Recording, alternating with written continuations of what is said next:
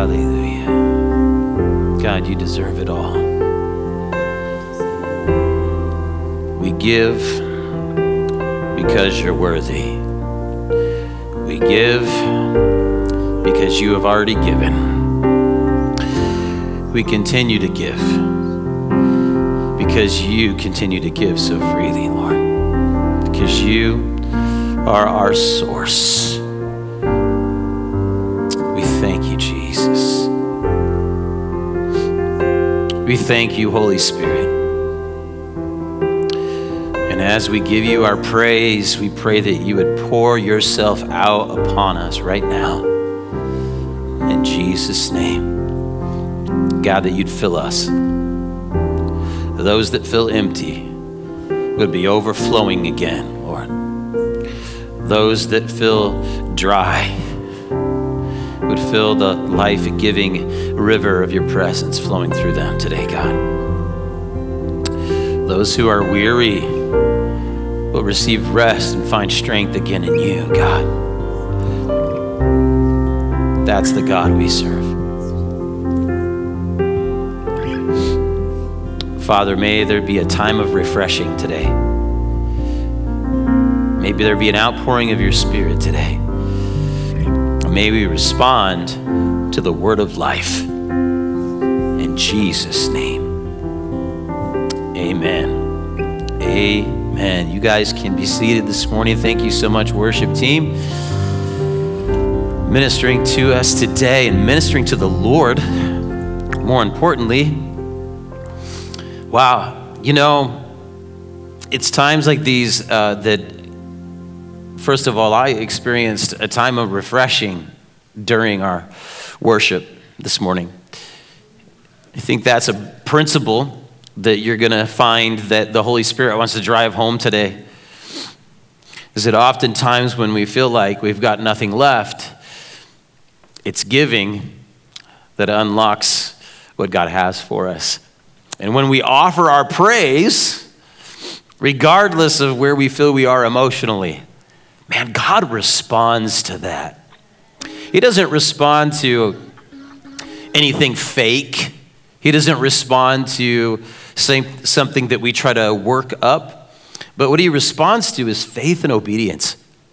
And when out of obedience and out of faith, we offer him our praise, even when life has beat us down, man, he rewards us. He fills us up.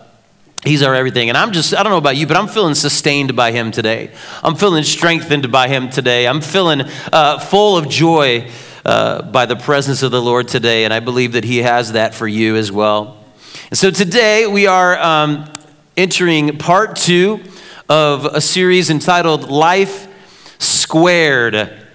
And it's called Life Squared because if you've seen the logo, oh, by the way, don't let me forget, get out your Go Deep guides and follow along.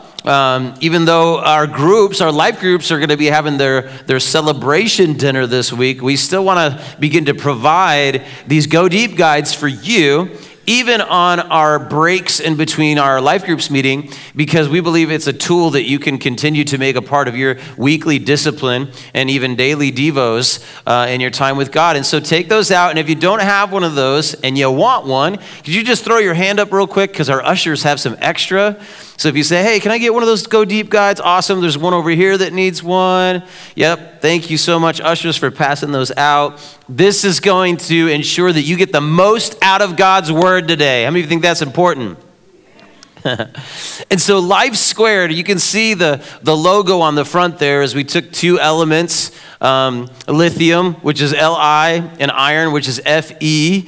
And who was it that told me about batteries? Who was that? Oh yeah, it was Melita. Melita said those are 2 elements that are used to make batteries. And so there's power that comes from that, right? That's pretty cool. I didn't even plan that part. That's awesome. And so the number 2 as an exponent there, which means Life Squared, is to remind us that Jesus said, I have come that you might have life to the full, or life abundantly, which means extra, excess, right? But why does he do that? So that we can be a part of his multiplication blessing. So last week, we talked about the difference between a addition mentality and a multiplication mentality. Now, addition mentality is adding unto what I already have. An addition mentality is sort of me-focused. An addition mentality worries that I won't make enough. But a multiplication mentality worries that I won't make enough of a difference. See the difference? See, an addition mentality has a vision for me, but a multiplication mentality has a vision for the entire world, has a vision for the kingdom of God. And I believe God wants to take our church and change our mentality from an addition mentality. What am I going to receive from God on a Sunday morning to what am I bringing to the tables on a Sunday morning? Because if you're here today, not only does God have something for you, but he's given you something to deposit in the life of someone else. If you believe that, somebody say amen.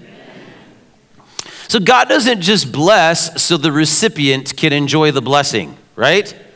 But he blesses because he wants to multiply the blessing in you and through you. And if you've ever experienced that before, you know that's way better. I'd much rather be a part of someone else's blessing and be blessed in the process than simply be blessed, and then what happens usually is we become ungrateful for what we have been given. Have you ever struggled with these thoughts when you've been asked to give or asked to serve, where deep down you're thinking to yourself, I got needs of my own right now? Come on, somebody be real with me and say, you've responded that way. Like, I want to give, but I'm having a hard time paying the electricity bill this month. I like offering encouraging words to others, but I feel like no one ever encourages me. No one ever builds me up, and so I got nothing to give. I feel like I've got nothing to offer. Or I want to help out, but I can barely have the time to get my own stuff done. I got so many things around the house that are just waiting for me to take care of them. I don't have the time to spare to serve my neighbor, to serve my coworker, to serve my family, or to serve my church. But there's something powerful about serving that you can only learn through serving, through the act of it. And so it's been way too long, but yesterday I finally was able to join Steve and the team at Cortez Park, and some of you guys were there too. And it was another feeding of the homeless, but it's so much more than that. If you guys have ever been with Steve to Cortez Park, it's not a soup kitchen. Right? And those are great, right? But we're not just trying to make sure that these people got full bellies in the morning, but we're bringing life. We're bringing hope. We're bringing relationship. And more importantly, we're bringing the gospel of Jesus Christ. Not just offering a meal, but we're pulling people off the streets, right, Steve? We got resources that people say, hey, I don't want to be here anymore. Well, guess what? You don't have to be here anymore. We'll get you off the streets. And God is just doing a mighty work out there. And I had a chance to meet this guy named John. Super cool guy. He was very, very friendly as soon as I started talking to him. More than happy to share with me his story. John told me that he has been homeless for over 30 years. And he had come to the point in his life where he's just like, I'm comfortable with this. This is just how I live. And I found out that the root of that decision led to broken relationships, or it stems from broken relationships. That he found that rather than having failed relationship after failed relationship, it's safer for him to just be isolated. He's like, I like the outdoors anyway. And we began to talk, and he began to share his thoughts and his beliefs. And you know what he said to me when I mentioned Jesus? He said, yeah, Jesus was a really good man. And I said, John, he was so much more than a good man. Let me tell you, a little about Jesus, but all he could see and all he could come to grips to admitting was that Jesus was a really good teacher, a good man that did kind things and was speaking out against the injustices of society in the days of the Roman occupation of Israel. And as a result, they killed him because he opposed them.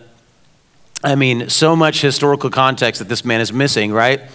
But instead of turning it into an argument, I shared a few reasons for my faith, and I shared my story, and I began to tell him about the power of the risen Savior that I've experienced in my life in a personal way, that I've seen and known people that have been saved, healed, and delivered from drugs, that I've witnessed people possessed by evil spirits set free at the name of Jesus. Those demons fled. And I began to share with him about the power of God. And I said, you know what? I can sit here and argue with you, but how about I just pray with you instead? So I had a chance to pray for this man that he would just encounter God. And when we ended that prayer, I said, brother, I'm telling you right now, you're going to encounter God. He's going to reveal himself to you in an undeniable way. And I thought that encounter was over, but he circled back around again. It was interesting. I was talking to Steve and DJ and maybe another guy, and I was just talking about John. I was like, I had this great conversation with John, and here he comes walking back towards us, and he's got this big smile on his face. And so he comes walking back towards, and then, of course, Steve is like, well, Joe, you prayed with him, but I didn't get to pray with him yet. And so Steve invites him to pray again. And so the few of us that were there, we circled up and we joined hands and we prayed. And when we said amen, he simply said, wow. And so I said, okay, man, tell me what you felt when we prayed for you. And you know what he said? He said, I felt energy pass through me.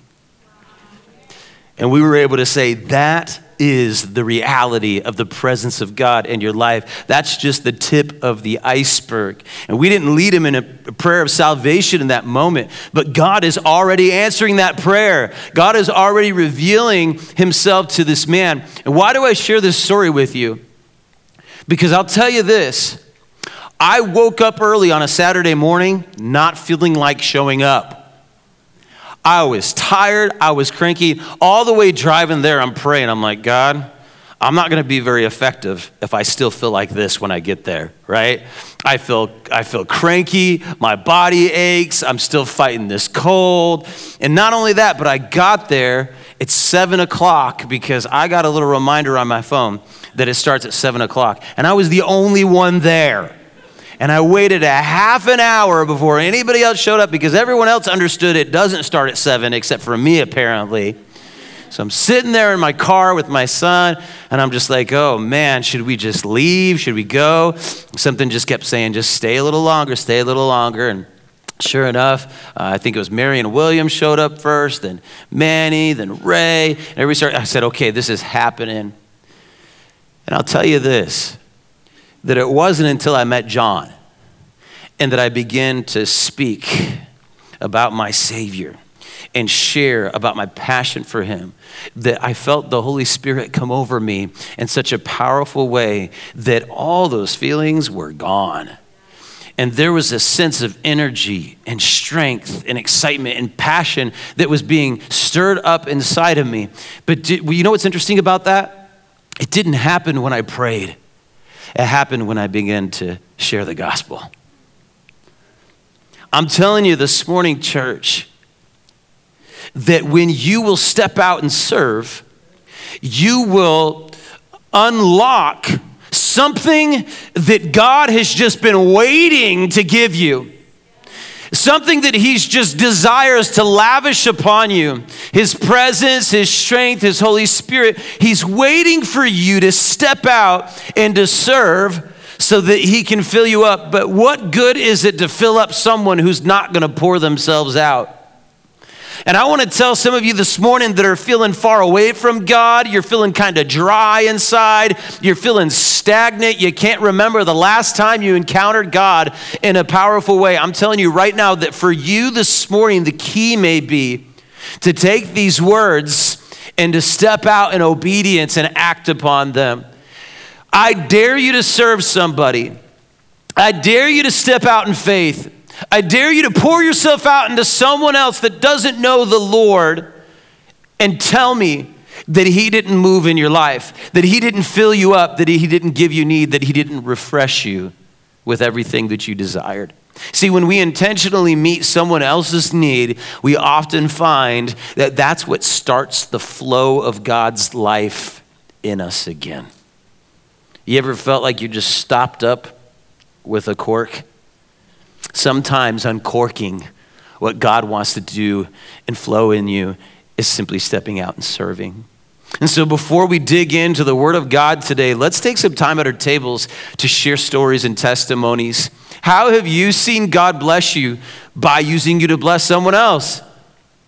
And what did you gain from what you gave? Let's take 6 minutes to talk about that, and then we'll come back and get into God's Word.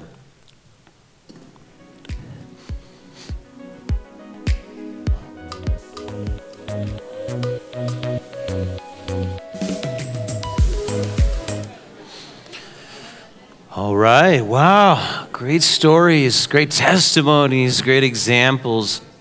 How many of you noticed that while you were sharing, you were a little energized? Anybody? Like while you were just sharing stories, were you a little bit energized? Nobody? Okay. I'm not trying to make you guys be liars. I just feel like you're just not being honest, right? There's something about recounting the goodness of God that begins to energize and strengthen us. But there's an output that takes place even in what you did just now at your tables.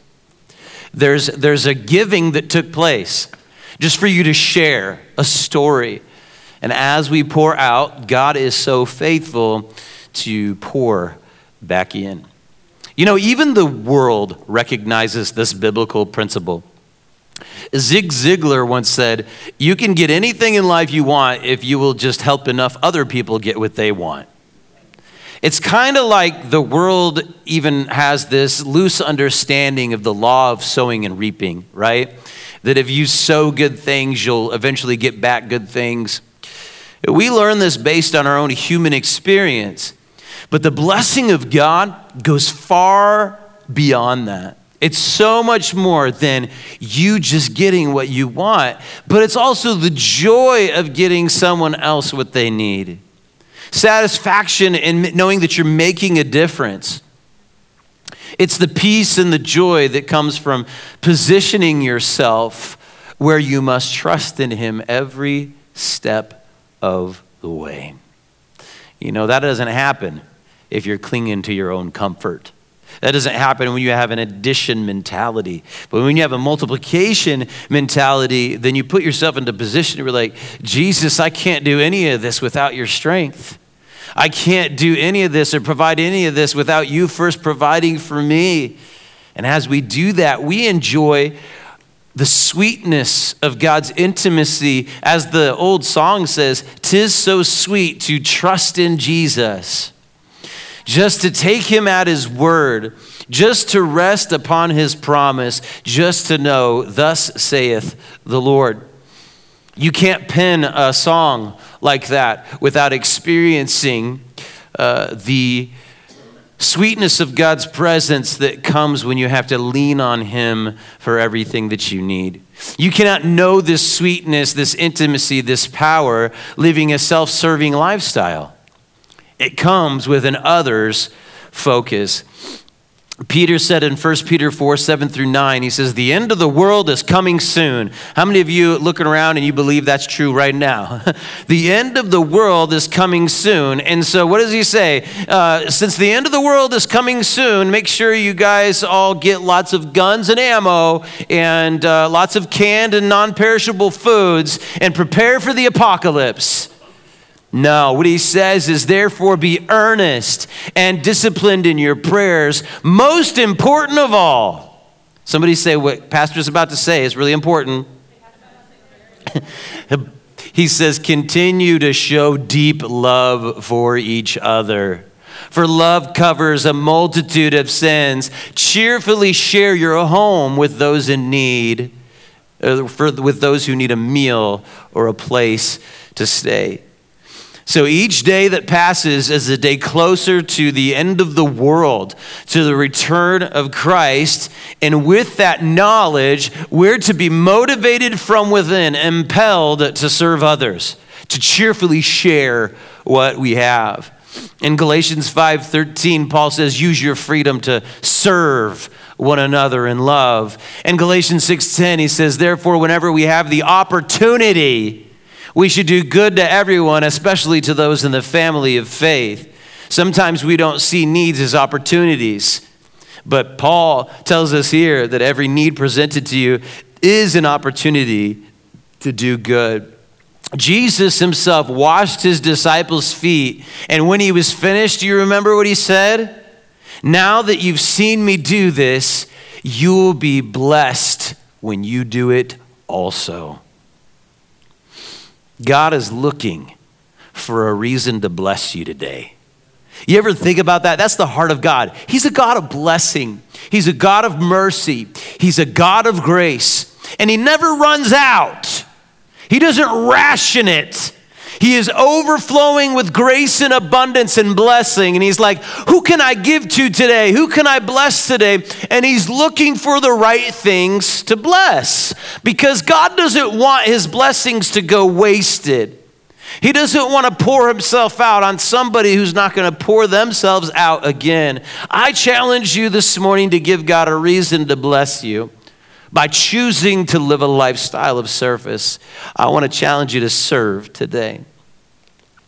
In this message, I want to give you 5 ways that serving leads to multiplication in your life. That serving leads to exponential living, this life squared life that we're talking about. So we're going to open up God's word, but before we do, let's make our declaration of faith. Would you stand with me just for a moment and pick up your Bibles or your Bible apps, and we are going to declare God's truth over our life, the authority of Scripture over our life. Here we go. We're going to read this together. It's on the screen on 1, 2, 3. This is my Bible. It is God's word. When I read it and live it, I will become everything it says that I am. Amen, amen. So turn with me, if you would, to the book of 1 Kings chapter 17. This has got to be one of the most bizarre and amazing stories in Scripture. 1 Kings chapter 17. God's mercy, God's creativity, God's wisdom that is profound in his provision for his people. This is an inspiring story. 1 Kings 17, let's go ahead and find out what it says. It says, now Elijah, who was from Tishbe in Gilead, told King Ahab, as surely as the Lord, the God of Israel lives, the God I serve, there will be no dew or rain during the next few years until I give the word. I think they may have broke Arizona's record for days without rain. Then the Lord said to Elijah, go to the east and hide by Kerith Brook, near where it enters the Jordan River. Drink from the brook and eat what the ravens bring you, for I have commanded them to bring you food. Somebody say, God can use the birds. So Elijah did as the Lord told him and camped beside Kerith Brook, east of the Jordan. The ravens brought him bread and meat each morning and evening, and he drank from the brook. But after a while, the brook dried up, for there was no rainfall anywhere in the land. Then the Lord said to Elijah, go and live in the village of Zarephath near the city of Sidon.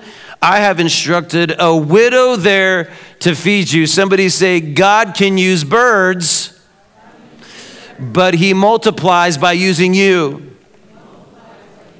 So he went to Zarephath. As he arrived at the gates of the village, he saw a widow gathering sticks, and he asked her, would you please bring me a little water in a cup?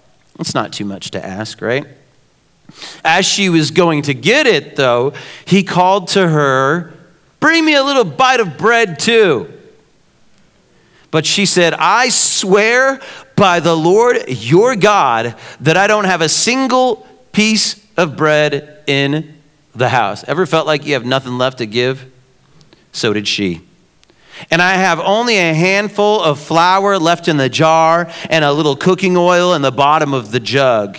I was just gathering a few sticks to cook this last meal. And then my son and I will die. Whoa. But Elijah said to her, don't be afraid. Go ahead and do just what you've said, but make a little bread for me first. Somebody say, the nerve. Then use what's left to prepare a meal for yourself and your son.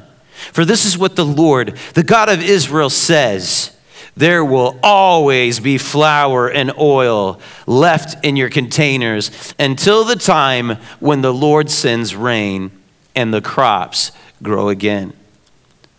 So she did as Elijah said, and she and Elijah and her family continued to eat for many days. There was always enough flour and oil left in the containers, just as the Lord had promised through Elijah. Wow. So he makes a promise, not the kind of promise you want to hear at first. Verse 1, there's not going to be any dew or any rain until I say so. Thanks a lot, Elijah. What does God bless? And what does God not bless? He does not bless selfishness. He doesn't bless self-service. Does that sound biblical to you guys? See, King Ahab, who was the king of the time, he worshiped Baal, the god of fertility. And this is why Elijah pronounces this judgment or punishment upon the land. Because King Ahab was worshiping this false god named Baal, this god of fertility, not for who Baal was or for anything other than for what he thought he could get from him. He believed that if he worshiped Baal, Baal would bring blessing. The self-serving worship of idols brought God's curse instead of the blessing. And so a drought would have been the ultimate slap in the face to Baal worshipers. Why? Because they believed Baal controlled the weather. They believed that Baal brought the rain, that he brought fertility, that he brought the crops, that he brought the blessing. And so God said, oh, really? Is that what you think? And is that what you want? You just want a God that can give you what you want? Well, guess what? I'm going to say it's not going to rain a single drop until my man of God gives the word. And so they thought that Baal controlled the weather. God said, I'm going to show you what's up. See, we have idols today, and they're not usually in the form of a graven image. But we have all kinds of things that become more important to us than God. We have all kinds of things that we look to for our provision other than God. Sometimes an idol can be a job. And God, I can't give because I don't make enough yet. But if I get a raise, I'll start to give. Or, God, I can't serve at church or outside of the church or my neighbors because I'm always working extra hours. Is it possible that perhaps that job has become an idol, the thing you look to for provision even above God? Sometimes it can be a relationship. This person in my life is occupying all my time, so I can't give it to anyone else. Or I'm so concerned to what this person in my life would think of me that I can't step out and live the way that I believe God is calling me to live because I care so much how I look in their eyes. It's popularity, the same thing, right? The approval of man is the most important thing to me. What my friends think of me matters so much that I'm paralyzed with that weight. And I can't be obedient to God because I care too much what other people think. Maybe it's food. All I care about is having a full stomach. And so I can't fast and pray for a breakthrough in my life because the most important thing to me is my stomach. Maybe it's entertainment.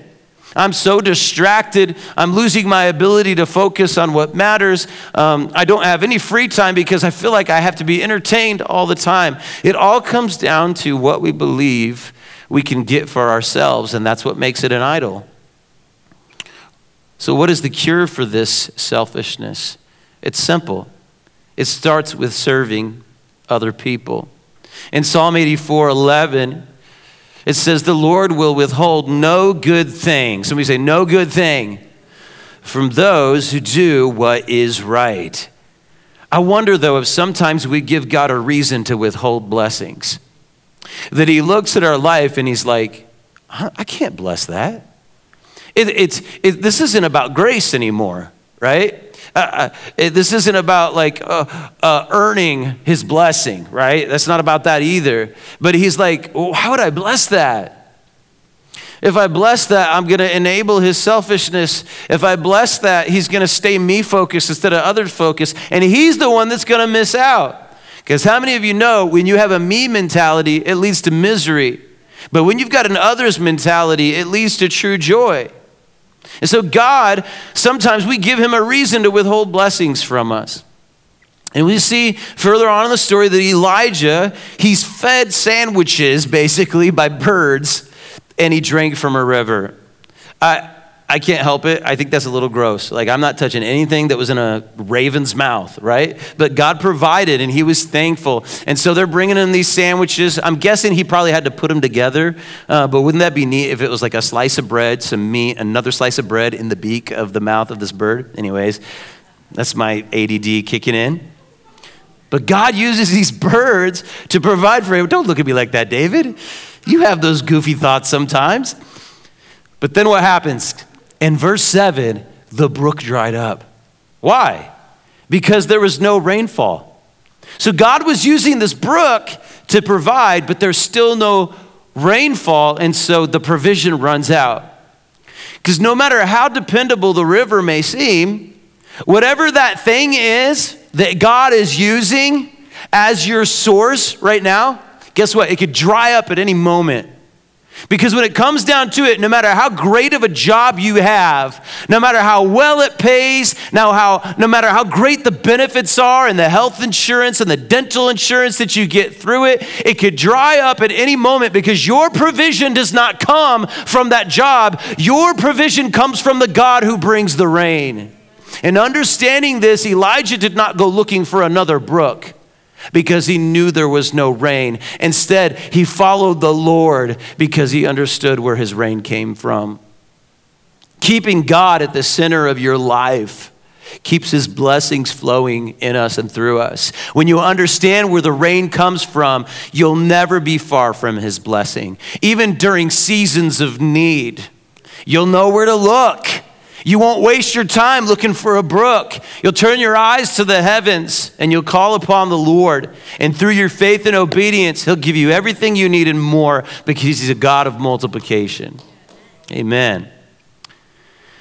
Verse 8, he says, go and live in the village of Zarephath. This is crazy because here Elijah is in God's land and there's nothing left to provide for him. And this is a Gentile city, which interestingly enough makes Elijah the first prophet to the Gentiles. And God chose to lead Elijah outside of Israel for the blessing. Let me tell you something about that real quick, church. It is quite natural to expect that God will ask you to do things that you don't want to do. That he'll ask you to go places you don't want to go and to serve people that you're not comfortable being around. And as you read throughout the Old Testament, you know that Jews and Gentiles did not like to associate with one another. And yet this is exactly where God says, he says, here's my people, my chosen people, right? That I've been called. They've been called by my name. They're set apart. They're holy. And they've got nothing to offer you. Go here. And I'm going to use a widow to provide for you. I remember at my first church as a youth pastor, I was so passionate about young teenagers like these guys over here, these cool kids right here, understanding how important it is to serve.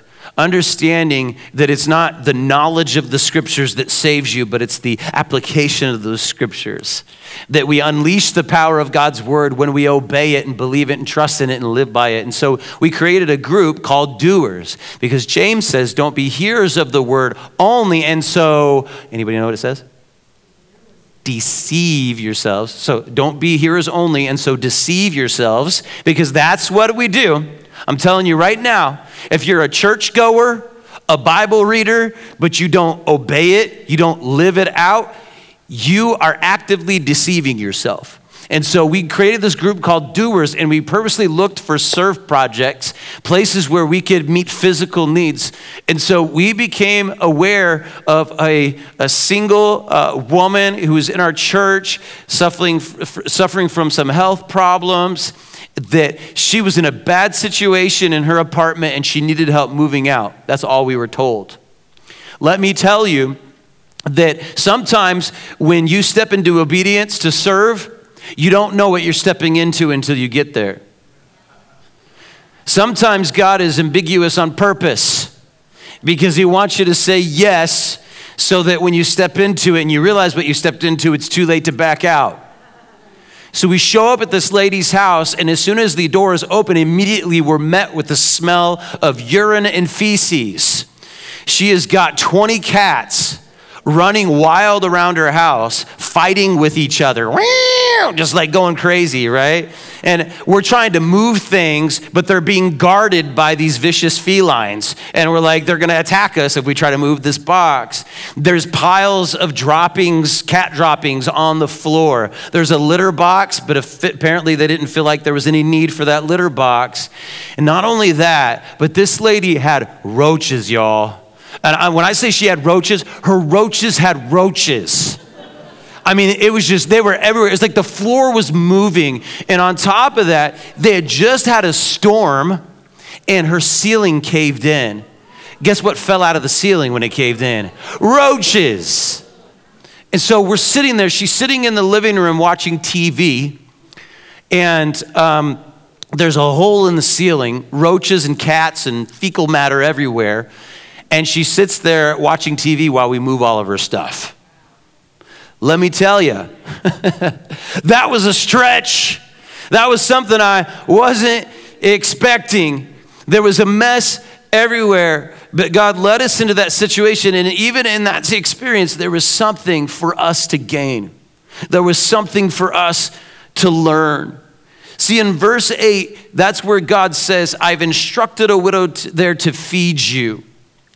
Number one that I want you, this is in your Go Deep guide. Serving, man, it leads to multiplication because it includes everyone. No one is excluded from serving. And so in that scenario, every teenager was included in that serving. Even the ones that were like, this is disgusting, I don't want to touch anything.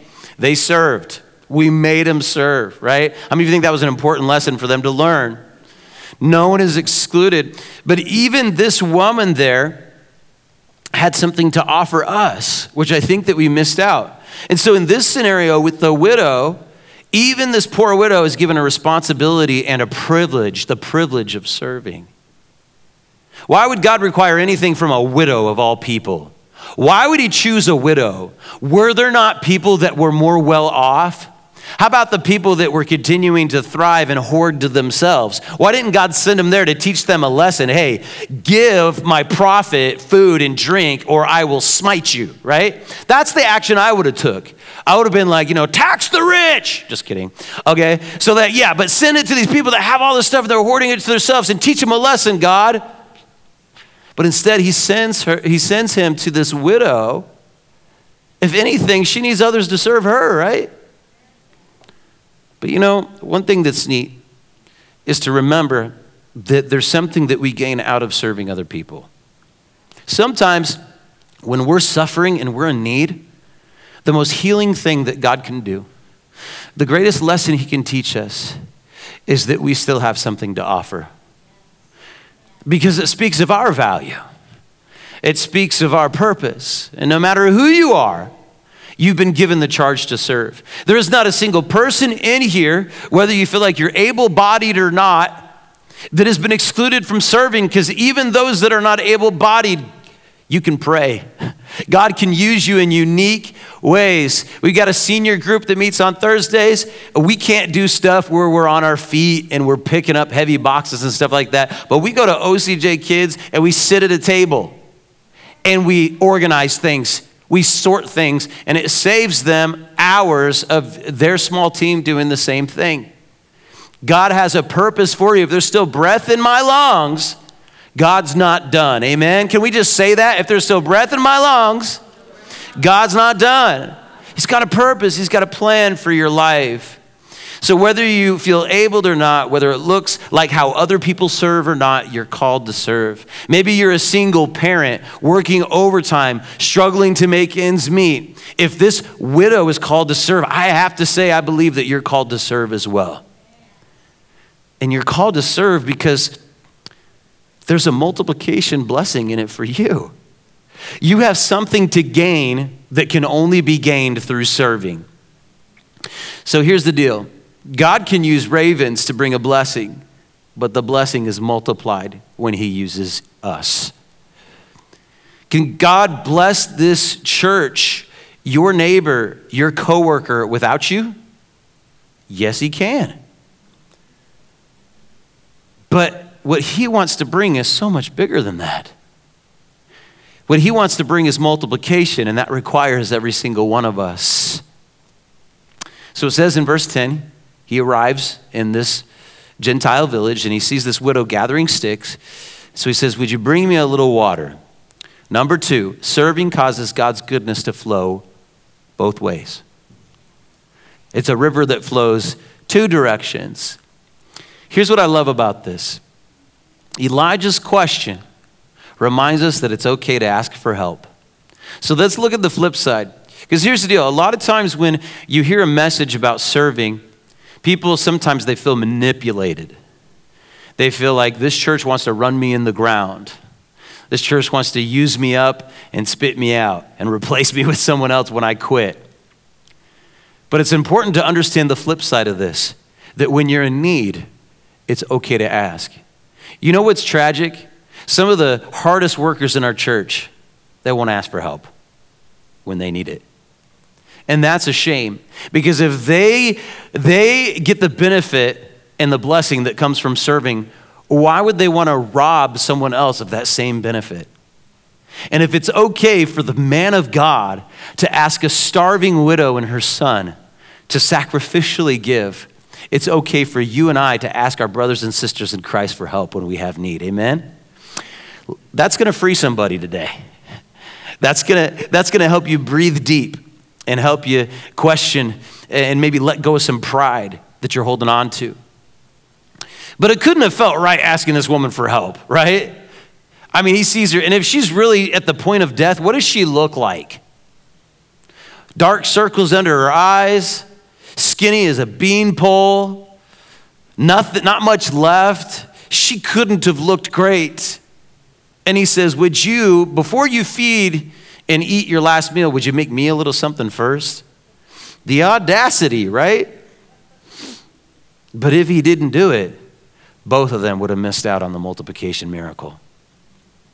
So why did he ask her first for water? I think he was kind of testing her. He's like setting her up. Maybe it was even to help identify, is this the widow God was talking about, right? And immediately, without hesitation, she's like, yeah, sure, I'll get you some water. No hesitation. She must have known that this man of God was going to need something, and perhaps she even felt relieved to be able to offer some hospitality in her state. Like, yeah, you know what? That's one thing I can do. You nailed it. I was just sitting here talking about everything I don't have, and you pinpointed the one thing that I have. I can go get you some water. But he doesn't stop there, does he? He says in verse 11, bring me a bite of bread too. See, when you become, we talked about a cork earlier, right? When it feels like it's stopped up and the flow has stopped in your life. When you become uncorked, it's not so a little can be poured out, but it's so that that flow will continue. That's what God was doing. That's what Elijah was doing in her life. When he said, go get me some water, if he left it at that, That'd have been great. She still would have baked that meal and died. But because he asked her for more, he asked her to give something she didn't feel she had, it opened up the outflow. She became uncorked, if you will, in that moment. Offering something that costs little is easy, but when we in faith offer sacrificially out of our need and out of our lack, God is more than willing to bless us. So she says to him, he asked for bread, and she says, I don't have a single piece of bread. This is my last meal. My son and I are going to eat it, and then we're going to die. Number 3, serving builds faith. Serving builds faith. There was something that was within her that Elijah called out by asking something of her, that God brought forth by giving her an opportunity to serve and to give. This woman was asked to give and serve out of her need. This was not a convenient time for Elijah to come asking for hospitality. She was not in the blessed season of her life. It wasn't like, oh, we're blessed, so we're going to bless someone else. See, if you give God out of your extra, it's a good lesson in selflessness. I encourage you, like we talked about last week, God has a purpose for every leftover crumb, right? So start praying about what to do with your extra. But it's a whole nother level when you give and serve out of your need. It's a powerful exercise that revives faith in your life. Excess giving can make you feel like you did something to be proud of. But need giving reminds you that it's God that multiplies the blessing. So how does this woman's initial response compare to our attitude towards serving? Have you ever kind of responded, at least in your mind, the way that she did when you see your name pop up on Planning Center for the 3rd week in a row, right? Or when someone asks you to serve in the nursery again, you're like, oh my gosh, I come to church to get away from my kids. Why are they asking me to do this? Or when you're asked to join Steve out in the park and you're like, that is way too early on a Saturday. I've been working 50 hours this week. I'm so tired. I got nothing left to give. I think we sometimes respond in this way in our hearts when we're asked to serve. And that comes from an addition mentality. Our attitude is always from this place of lack, that we don't have anything to give. You know, Miss Doris has been made famous for her response, right? When you say, Miss Doris, how you doing? I'm blessed, highly favored, and walking in my healing, right? Well, how many of you know those people that when you say, hey, man, how's it going? And they're like, whew, tired. That's every time, whew, tired. Busy. Life is busy. I need a vacation, right? It comes kind of out of this mentality of just like, I don't have enough, I'm not enough, I'm not gonna make enough. And that can be our response to serving. But here this woman who was literally facing death was obedient to serve. She responded like many of us do at the beginning, but in the end, she gave, trusting in the promise. And I just wonder this morning, church, what kind of church would Fountain of Life be if we took this attitude in serving always? What kind of church would Fountain of Life be that says, you know, even when I feel like I got nothing left to give, if it's God and I know he's speaking to me, I'm going to give a little bit more? How would God bless us? What kind of multiplication would we see, growth and fruit would we see in this church? See, a lot of times, you know, there's balance to a lot of what we teach, right? You can preach a sermon and it can be very, very biblical, and yet someone can take it too far, right? Or they can twist it in their own minds. They can filter it through their past experience. Like maybe they had a pastor in the past that was abusive. So they hear a message like this and they're like, he just wants to take advantage of me, doesn't care about me, right? Or we hear a message and we take it to the extreme. Like, I can never ask for a day off because Pastor Joe said that's selfish. But here's the deal. I think for some of us, we're so bent on creating balance in our life at the expense of someone else's imbalance. Let me ask you this, or think about this. When you don't serve, someone else has to do the extra. So what if your balance is leading to someone else's imbalance? Just something to think about. We want you to be balanced. But some of us, we aren't willing to go past the point where we're uncomfortable. We're like, I'm willing to serve as long as it doesn't feel like it's costing me too much. Is this too real? Am I being too harsh with you this morning? Holy Spirit, speak. Don't hear my words. Just listen to the conviction of the Holy Spirit. See, this widow, you got to understand, church, she wasn't posting foodies on Instagram. #blessed. This is what I had for dinner tonight. She wasn't taking pictures of her sweet ride and her beautiful home and her artificial grass she just got installed or the pool she just dug. She was at a terrible time in her life. And when Elijah asked her for help, she must have felt like, wow, this guy's got some nerve. I mean, he had ravens in a brook.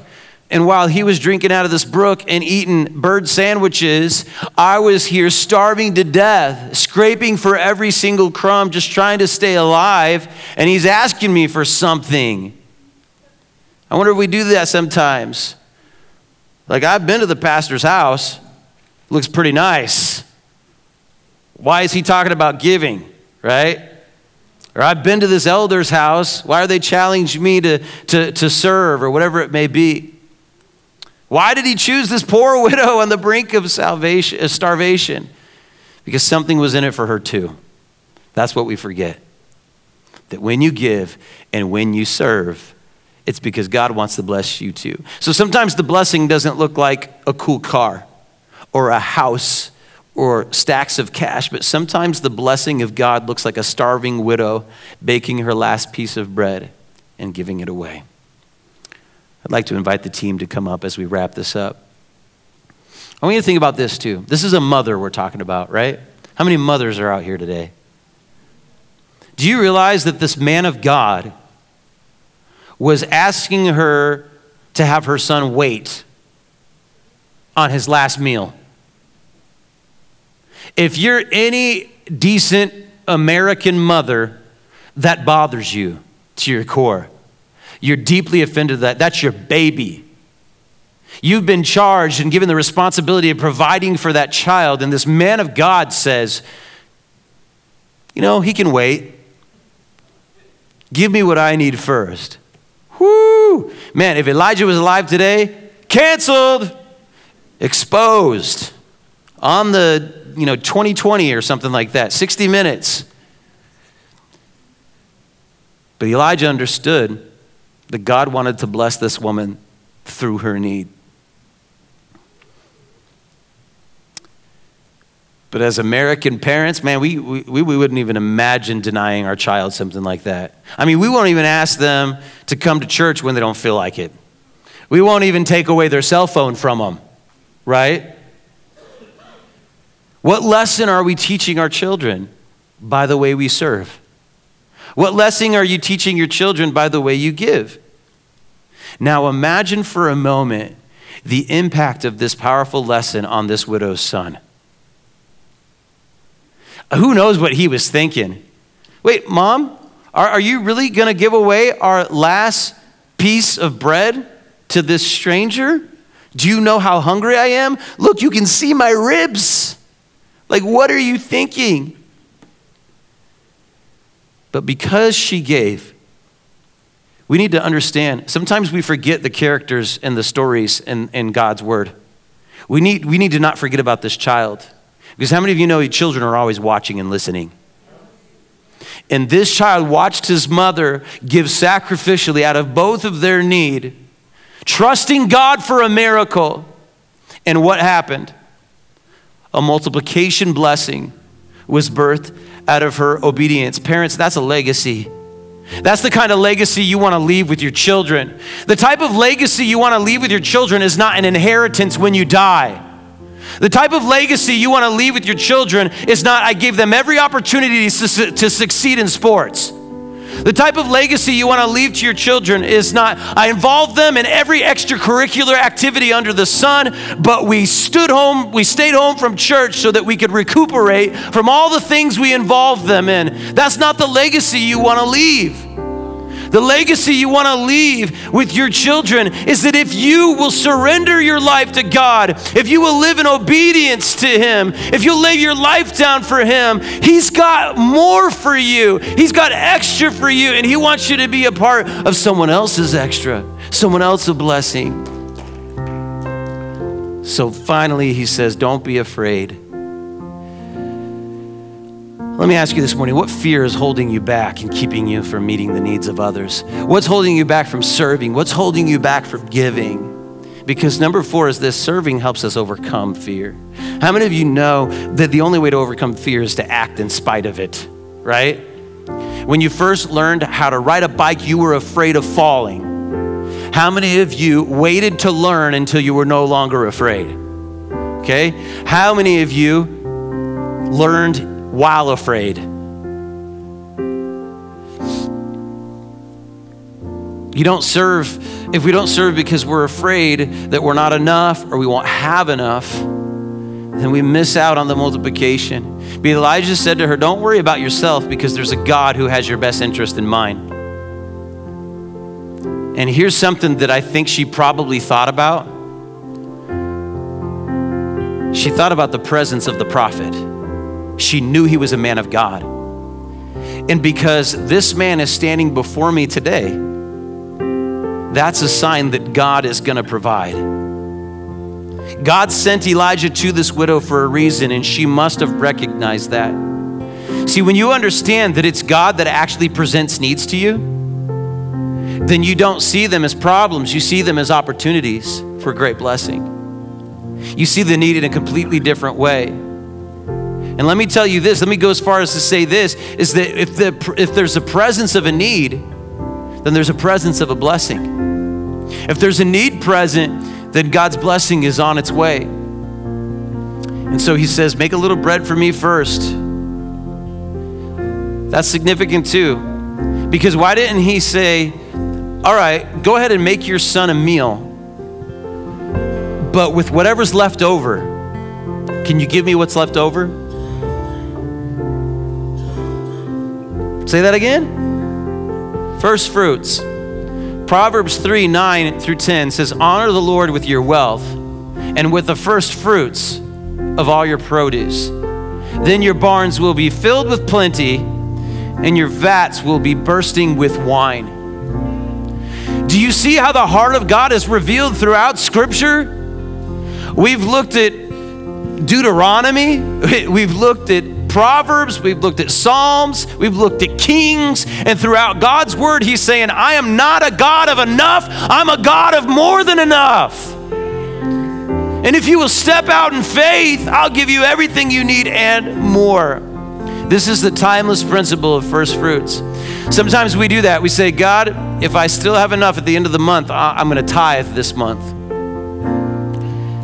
And lo and behold, there's nothing left at the end of the month.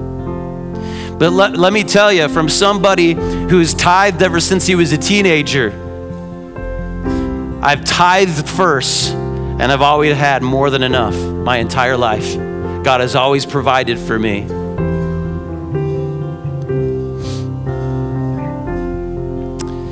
But He says, use what's left for yourself and your son. And if he had been listening to her, he would have thought to himself, well, there's not going to be anything left, because I'm really hungry, so I'm probably going to eat all that she has left. No. The promise was that not only would there be something left, but what did He say in verse 14? There will always, come on somebody, touch somebody and say always. There will always be flour and olive oil until the Lord sends rain.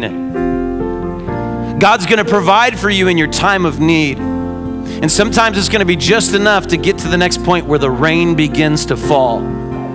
You might be in a season in your life right now where you just keep going to the cupboard and there's just enough. You keep going to the cupboard, there's just enough for one more meal. But there's coming a day that if you'll remain faithful, it says Elijah and the widow and the son continued to eat. She continued to feed Elijah. She continued to be faithful. She continued to provide for this man of God. And as a result, there was always enough until the rain fell. There's a season coming for you that if you remain faithful with God's daily provisions, that the rain is going to come. And he's begun again to pour out his blessing upon your life. Finally, number 5 is serving keeps you clinging to the promise instead of clinging to your own strength. Instead of striving, you'll be clinging. You'll be holding on to. The woman gave according to the promise, not according to what she had. If you give based on what you do not have, you'll miss out on the promise that you do have. Church, what if Fountain of Life became a church that gives based on what God has promised? What if we stopped looking at where we're at now and we started believing in what God has promised us? I often come back to this, and I'll close with this, but our church, do you know what our name is, what we're called? What are we called? Fountain of Life. But my fear is that some of us are falling into the temptation as behaving like a puddle instead of a fountain. See, puddles just sit there and they're stagnant until they dry up and they're gone. But fountains bubble up into streams that travel from place to place that need water. And as a result, life begins to spring up everywhere it goes and flows. A puddle church will be full of stagnant people sitting in stagnant water, waiting for their ticket to heaven, and eventually they'll dry up. But a fountain church is full of people filling their buckets and taking the water to where it is needed. And as long as we continue to pour out, God's fountain is faithful to pour back into us, because he is a God of overflow. He's a God of extra. He's a God of multiplication. And as we learn in verse 16, there was always enough, just as the Lord had promised. Would you bow your heads with me this morning? You're in the room today. Maybe you've lived your whole life feeling like you're not enough. You don't have enough. You won't be able to make enough. And maybe you do not yet know this God that we're talking about. This God of the extra, the God of the multiplication blessing. Here's the truth. You're not enough. And that's why Jesus came. And all of us, we bear the weight of our own guilt of everything we've ever done wrong. But God sent his son Jesus because we weren't enough. And he paid the price for the forgiveness of our sins, so that whoever believes in him will have everlasting life. And you're in the room today and you say, I want to start a relationship with this God of the extra. You're watching online today. I want to start a relationship with this God of the extra. The only God that can give me forgiveness of my sins and salvation for my soul. And the God that wants to bless me and use me to a blessing. If that's you and you're in the room today, go ahead and just lift up your hand real quick so that we can pray for you to begin a relationship with him today. Anybody in the room? Amen, amen. Praise God. I see those hands. So here's what we're going to do. And those of you watching online, you can pray this prayer with us too. But will everyone in the room repeat this prayer after me for those that raise their hands to receive Jesus Christ as their Lord and Savior? Everybody say, Father God, I come before you today repenting and turning away from my sin, turning away from everything I've done wrong. And I'm asking you to forgive me and to make me clean. I'm not enough to undo the bad things I've done. But the blood you shed on the cross for my sins is more than enough. So come into my life. Be the Lord of my life. I choose to live for you from this day forward. In Jesus' name, amen. Can we give God some praise for those that stepped into a relationship with Jesus this morning? And listen, if that's you, there are a couple hands over here. If that's you, you rose your hand to receive Christ for the first time today, please visit the hub before you leave today. We've got a Bible for you and some information for you about next steps. But would the rest of you stand with us as we prepare to close? I just want to challenge you with this as we leave, and the team's going to sing us out today. Step out and serve somebody today. Maybe you start outside the church. Maybe you start with a neighbor. Maybe you start with a coworker. Who is God asking you to serve today? Let me give you this idea. Invite somebody who doesn't know Jesus to your house for dinner. How powerful a simple act of showing hospitality and making somebody a meal can be in their life. Find someone to serve. And lastly, I want to challenge you with this. If you're not yet on a Fountain team and you're not serving within the church, get on our app. You can even scan the QR code at your table. Sign up for a team. Because if you're not serving here at the Fountain, you're missing out on part of your purpose that God wants to connect you to here.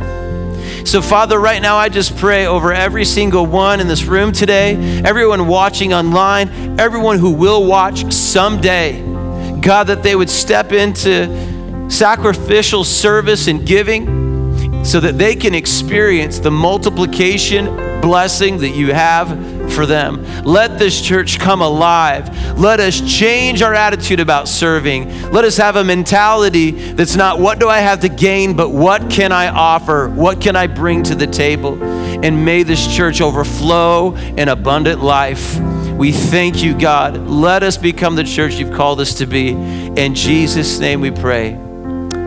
Amen. The team's going to lead us in a song, and then Nadia's going to come up and take us into a time of giving and offering. Let's sing. So sweet to trust in Jesus, just to take Him at His word, just to rest upon His promise, just to know the save the Lord.